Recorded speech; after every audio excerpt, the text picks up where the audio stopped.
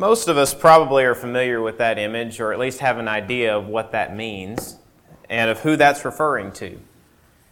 We talked about in the song we just sang that we stand amazed in the presence of Jesus the Nazarene. We stand amazed by what He had done. We see all that He had accomplished in His life, and we say, that's amazing that He was able to do that. And the reality is, as Christians, this is the greatest figurehead. He is the greatest figurehead of everything that we do.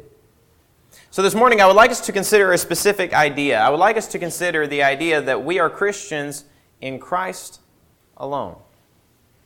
In Christ alone. Now, many of us who have been to different youth events, singings, or really many kinds of devotional events are probably familiar with a song by that title. And it starts off, in Christ alone, my hope is found. And is that not a great message to be able to share to the world?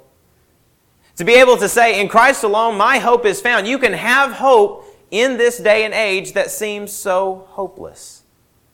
It seems like there's nothing worthy of your time, nothing worthy of value anymore. But He is. He is worthy of our time. He is valuable for us to pay attention to because of what He's been able to do. And so this morning we're going to break down this idea of in Christ alone, and we're going to see different characteristics of this. First of all, let's notice, in Christ alone, I am free. I am free. Just a few weeks ago, we were able to celebrate the 4th of July. A time in our nation's history where we can celebrate the freedom that we have and the abilities that we have to go about our daily lives without really much fear of persecution. Now, some might like to say that we're more oppressed than others, but the reality is, if you go look across the globe, it's very difficult to find a place that can compare to where we are. Now, this is not an America sermon and saying that we're just the most amazing nation on the face of this earth, but we do have a lot of blessings here, do we not? A lot of things we can be thankful for because many places don't have even the blessing we have right now. In some countries in Europe, there are Christians this very morning who are worshiping, and they're not allowed to open the windows. Why? Because there's a law in their country that says if they open those windows, then their singing is going to be too loud and the police will be called on them. Now that's a mild case of difficulty. But we don't have to worry about that. But more than just being free to do what we're doing, we are free because we had a death sentence. At one point in time, every single person in this room, this was our fate.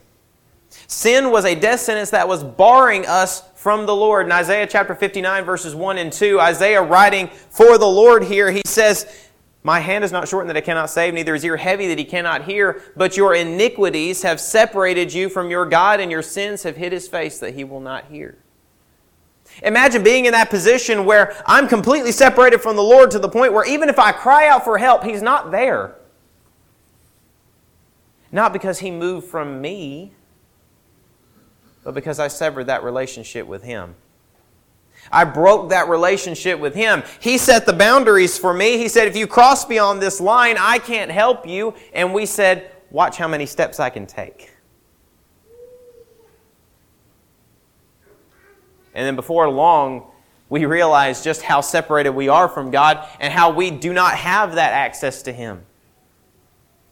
And it's a heartbreaking place to be. That's the exact premise of Psalm chapter 51, where David is writing, create in me a clean heart, O God, and renew a right spirit within me. See, David understood that the sins he had committed separated him from God, and he wanted that back so bad. He wanted to come home. Because he knew what it was like to have the Lord in his life. He knew the abilities that he had with God.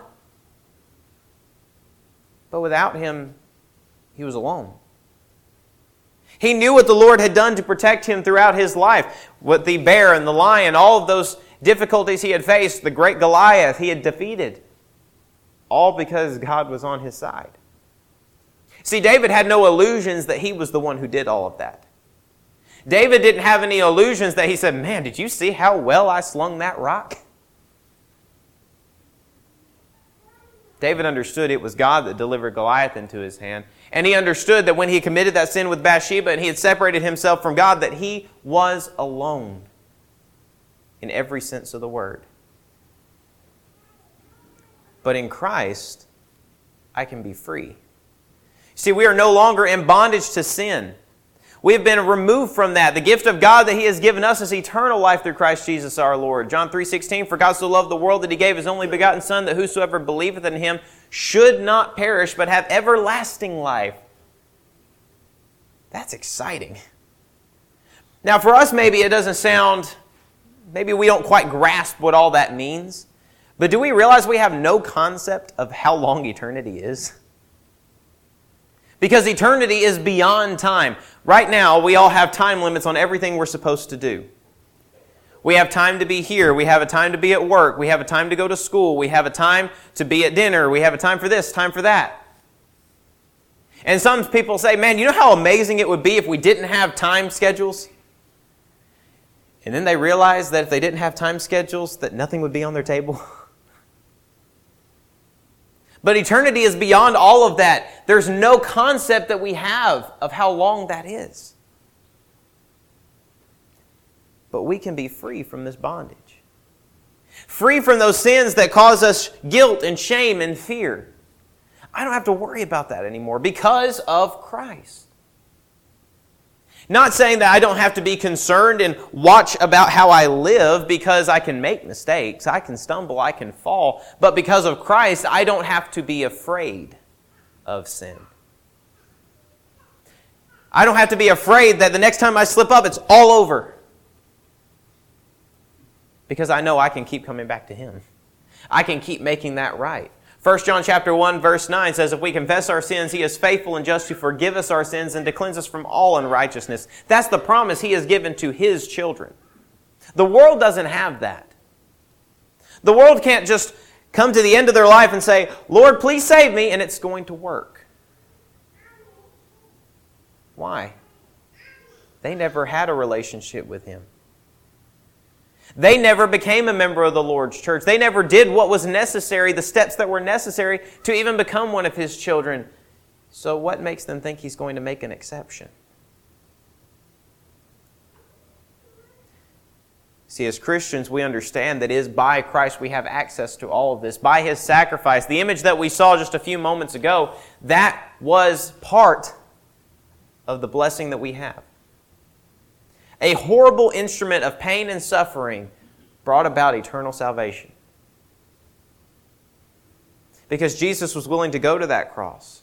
He was willing to die for you and for me so that I don't have to be concerned.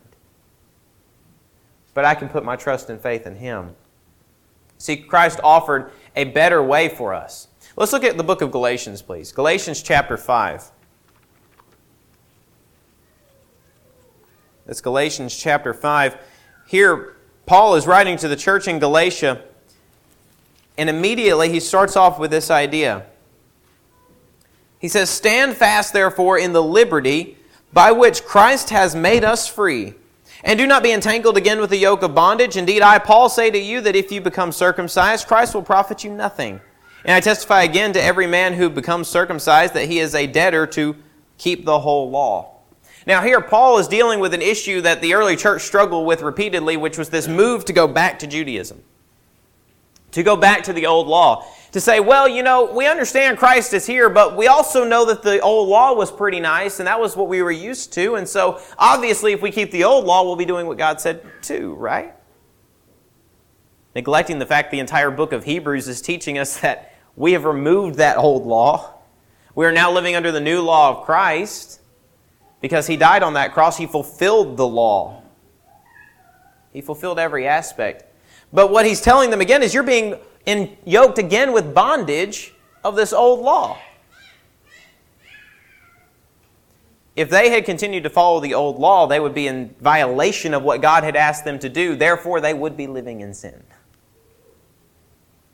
They would be going back under that life that has no reward. In fact, what he just said there, he said, if you become circumcised again, if you go back under that old law system, there's no profit there.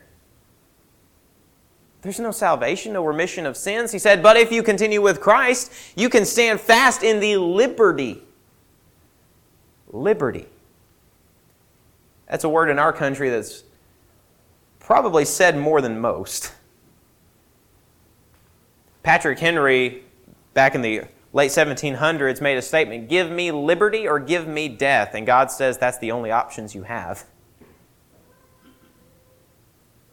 You can have liberty, freedom from sin, from the awful consequences of it, and have liberty, true liberty.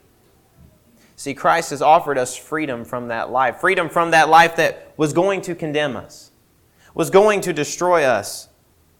But we have this opportunity now through His sacrifice that we can follow after Him. You see, our previous life was completely opposed to the Lord, completely separated from Him. Let's look at the book of Ephesians. It's Ephesians chapter 2. It's Ephesians chapter 2, starting in verse 1.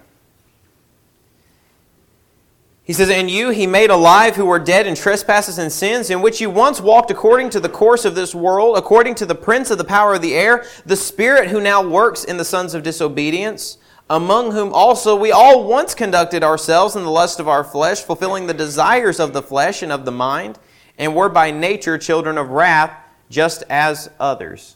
But notice this, verse 4. "But God, who is rich in mercy, because of His great love with which He loved us, even when we were dead in trespasses, made us alive together with Christ. By grace ye have been saved, and raised us up together, and made us to sit together in the heavenly places in Christ Jesus." Christ saw us in a sinful state, in a place where we could not come to Him, and He says, I'm offering you a choice, a way out. He says, before you had no opportunity for that. Your life was completely separated from Him. But He made that path available for you and for me. So yes, in Christ, I am free. I have freedom from this world. But I'm also secure. Secure in Christ. That image is probably one that we're fairly familiar with. That's the Great Wall of China.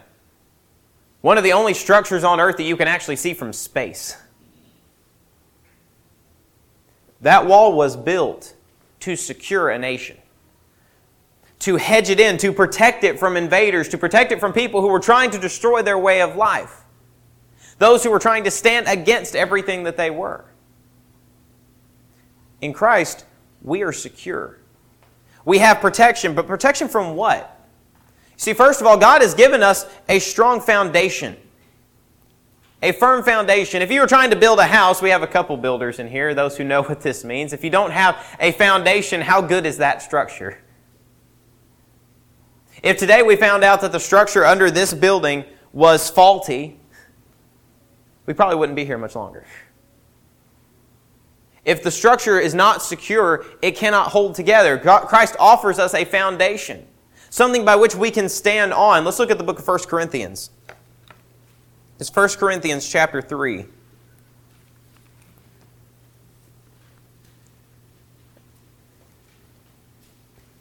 Paul writing to the church in Corinth here, starting in verse 10, he says, "According to the grace of God which was given to me, a wise master builder, I have laid the foundation, and another builds on it.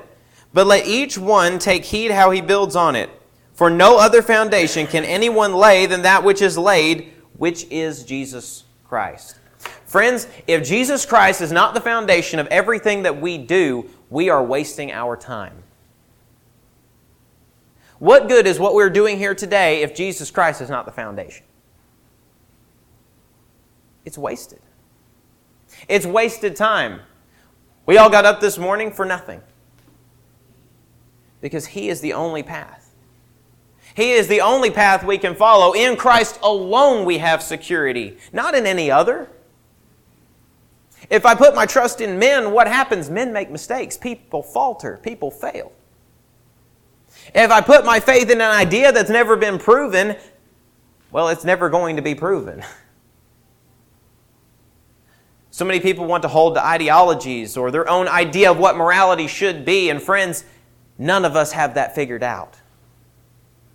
None of us can just sit down and think enough that we can come up with the perfect society, because what's good for one person might not be for another. Jesus Christ is the only path that is good for all. You ever thought about that? Now, some might say it's not good for me because it makes me have to change my lifestyle. It's not good for me because I might have to lose some friendships. We put a lot of stock in pleasing people who are bad for our lives. We put a lot of stock in care and comfort in trying to make everyone else happy. When Jesus himself said he came not to bring peace but a sword. Jesus understood that what he taught was going to divide people. Not because that's what he wants. We understand 1 Timothy chapter 2, verse 4. He wants all men to be saved and come to the knowledge of the truth. Jesus would be thrilled if everyone was able to come to the same place and that all were able to worship him. But he knows that's not going to be the case. Why? Because he gave man free choice. He gave man the ability to decide for himself what he's going to do. And many will choose not to follow him. But he offers a firm foundation. He offers a place where we can start. But if we're not secure here, then we're not going to be secure in any other idea. There are far too many congregations of the Lord's church who have missed this step. Yes, they might talk about important things. Yes, they might be gung-ho for evangelism, but they've never secured the foundation. And friends, those congregations will lose. They will lose. Because if we can't agree on the same authority, then it becomes what I want or what you want. It becomes elders versus congregations, preachers versus elders, deacons versus elders. It doesn't matter. It's going to be a division and a fight because we don't have the same authority. We have to secure our foundation. That's what Christ offers. But he also offers security from sin. We just discussed in 1 John chapter 1, verse 9, that if we confess our sins, he is going to forgive us for those things. That's a promise that he has made. It says he is faithful and just, which I find an interesting combination there. Faithful, committed to. He's not going to back away from that. Just. He's doing it because that's what's right. He's not making an exception for you and for me. He says this is what's right to do. This fulfills his justice. He offers us security, protection from sin. The world likes to make us think that's not true. I'm reminded of the book of Isaiah. In Isaiah chapters 36 and 37, we read of an account of a king named Hezekiah. And Hezekiah was protecting the city of Jerusalem, or trying to, against the Assyrian Empire. And the Assyrian Empire comes to him and says that your allies don't matter. Your gods, well, your king has destroyed your gods. He's torn down your idols, and you have no one left to protect you. He says, Hezekiah is trying to fool you. He's trying to make you think that he can protect you from us, but he can't. Doesn't the world try to tell us the same thing? The world tells us constantly, that's a Bronze Age book that has no value. You know what we can say? Because you don't understand the God you're talking about. You don't understand the book that you're ridiculing. You don't understand the position that you are in. People like to try to make fun of what we do here, but is their life any better? Do they have something that's so much more valuable? The life that they live has a lot of consequences. This life was never meant to be easy, but God offers us security from it. Not to make our lives easy and comfortable, but to give us what we need. To give us the things that we need. And you see, this promise comes from a God who cannot lie. That's Titus chapter 1, verses 2 and 3 in particular. This God cannot lie. Think about that for a moment. Cannot lie. He does not even have the ability to do that. And He's made promises to you and to me. So the question is, am I going to put my trust and confidence in Him? He's made the promise. What will I do with it? He chose us to be saved. Now, it's not that He sat down in heaven one day and looked upon the entire world and said, okay, Josh Kennedy's going to be secure. But He did look down from heaven, see mankind in sin, and made a promise He was going to deliver them. He made a promise they were going to have a place they could go, and that's the church. The church, the kingdom that He promised, the kingdom that He was going to establish, the kingdom that He had the authority over. The phrase in Ephesians chapter 1 in particular that he uses was predestined. Predetermined. Known before. That's an amazing thought. Amazing that God looked down from heaven. He saw throughout the passage of time that there was going to be a particular situation where this kingdom could come about. Where the time was going to be full. The situation was going to be perfect. The Savior was going to come. He was going to be that sacrifice that had been made, the promise that had been made from the very beginning. And that's the kingdom that you and I are a part of. The church. In Christ, I am safe, I am free, and I am secure. But more than that, in Christ alone, I am home. In Christ alone, I am home. That image there, you might can see it from the back, but it's of a family. And many of us have heard definitions of home, and I tried to look up a slide for home or an image of home.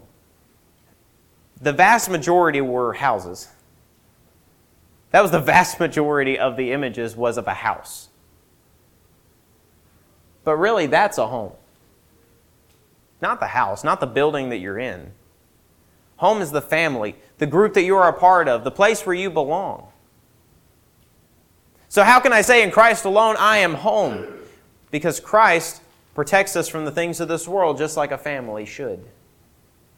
See, a true family is going to protect us from those that are around us. We talked about how we are secure, we are protected in Him. Let's look at the book of 2 Thessalonians.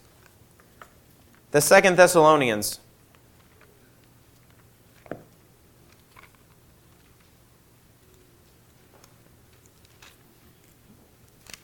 We're going to be starting in chapter 3. We're going to be going through from verses 1 to 4. It says, "Finally, brethren, pray for us that the word of the Lord may run swiftly and be glorified just as it is with you, and that we may be delivered from unreasonable and wicked men, for not all have faith. But the Lord is faithful, who will establish you and guard you from the evil one. And we have confidence in the Lord concerning you, both that you do and will do the things we command you." The Lord is faithful, committed to protecting His own, to providing for His own. That doesn't mean there's going to be all easy times. That doesn't mean everything is always going to be comfortable. But it does mean we have a safe place to go. Our family. The family of Christ. Now, if we all are not a part of Christ, if we all don't have that foundation we talked about, that's not a family.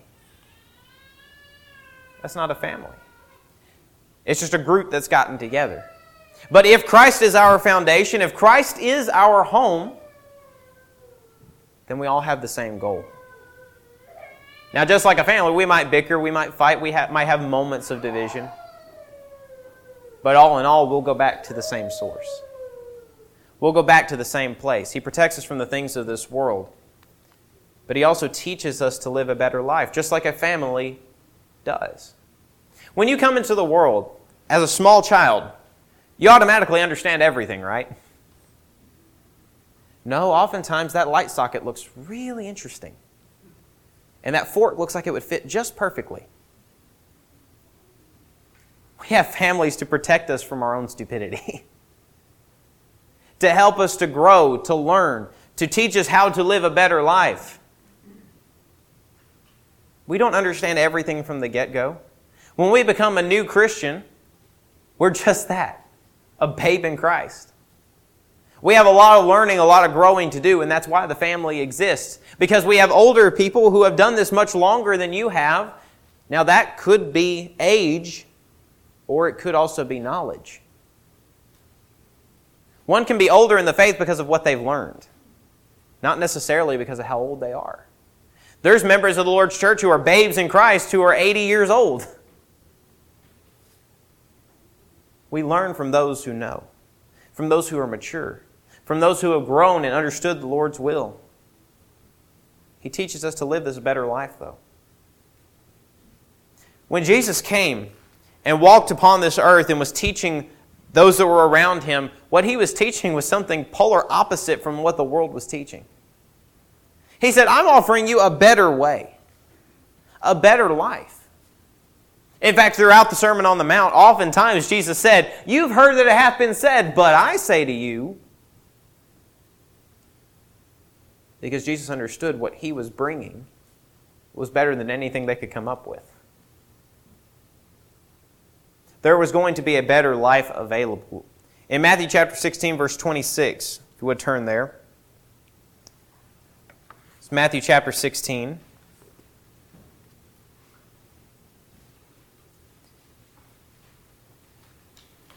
Let's start in verse 24 in particular. It says, Then Jesus said to his disciples, If anyone desire to come after me, let him deny himself and take up his cross and follow me.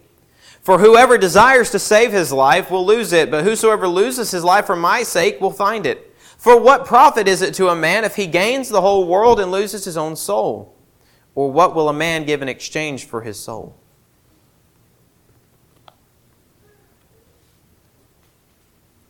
One issue that we almost have an epidemic of in our society is a lack of value in people.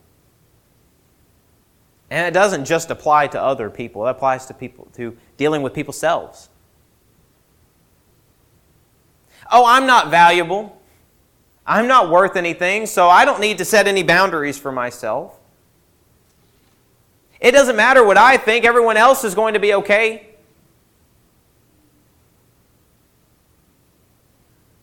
Or maybe we go to the other extreme and we say, I am the most important thing, and everyone else better get in line. Our soul is the most valuable thing we will ever own. And here's the reality on that. That is the only thing you own. You're the one who decides who you give it to. I can take that valuable soul that Jesus came to this earth and died for, and I can give it to anything but God. Or I can see that Christ sees my soul as valuable, and I can say, He's the one that I want to give it to. I can live that better life in Him. The world, it's going to destroy me. It will give me nothing in return. But Christ offers everything. He teaches me to live a better life. But beyond that,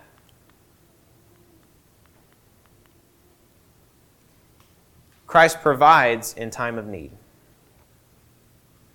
He provides in time of need. Matthew chapter 6, verse 33, Seek ye first the kingdom of God and His righteousness, and all these things shall be added unto you. What was the context of that passage? Food, raiment, shelter, the things that you need to survive. David even said he's never seen the sons of God begging for bread, because God provides for His own. He provides for what we need. When we follow after God, we don't have to worry about all the things of this world. Now, does that mean I'm going to go home today and there's magically going to be $1 million sitting in my mailbox? Be nice, but no. It's not going to be the case.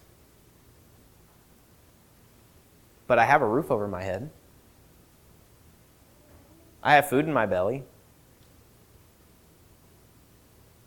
I will have the things that I need to survive. That's what Christ has offered us. He's going to provide in times of need. And how does He do that? Sometimes He provides from the people that we spend our time around. And if the people we spend our time around are followers of God, we don't have to worry. We don't have to worry. I was talking to someone on one occasion, and I told them that you better be careful that you say you have a need around the group at Cookeville? Be very careful, because you might have 25 of whatever you said you needed. If we have Christ in mind, if we focus on Him, we don't have to worry. Because He's offered us a way of escape. He's offered us protection. He's offered us a better life. Jesus promised His servants a place where they can go, an eternal home in heaven. John chapter 14, verses 1 through 4. He said, "My Father's house are many mansions. If it were not so, I would have told you." That wasn't just a promise to His disciples. He promised that for you and for me as well, if we're willing to follow after Him. But am I in Christ? See, all the things we talked about this morning only apply to those who are in Christ. Look at the title. In Christ alone. Anywhere else, I can't have this. But in Christ, in the life that He has offered, I have freedom, I have security, and I have a home. Have we made that decision? Maybe this morning you haven't become a member of this church. You haven't become a member of the Lord's family. You're not in Christ, and so these things do not apply to you. You can change that this morning. You can be one of His children. You can have all of these blessings. The choice remains yours. We have to follow after what He has said. Hearing the Word, Romans 10:17, believing it to be true, John 8:24. Repenting of all of our past sins, Acts 17:30. And confessing His name, Romans 10:10. And that based upon that confession, we can be baptized into Christ, bearing that old man of sin, raised to walk in newness of life, 1 Peter 3:21. But maybe you're not sure yet. You're still trying to figure things out. You say, this sounds really great, but what's the catch? We're willing to sit down and study with you today. Because there's no reason to leave these doors unsure. There's no reason to go home worrying about where you're going to go. There's no reason to go home in bondage. No reason to go home with a lack of security. And there's no need to go to that house without having a spiritual home. But maybe you are a part of this. You are a member of the Lord's church, but maybe you started going back into that way of bondage like Paul was talking about. Maybe you have lost sight of the security and the freedom and the home that you have in Christ and started living after the world. He wants you to come back. He wants you to be a part of His family. That option is yours. If you have any need this morning, don't hesitate. Don't leave unsure. But come as together we stand as we sing.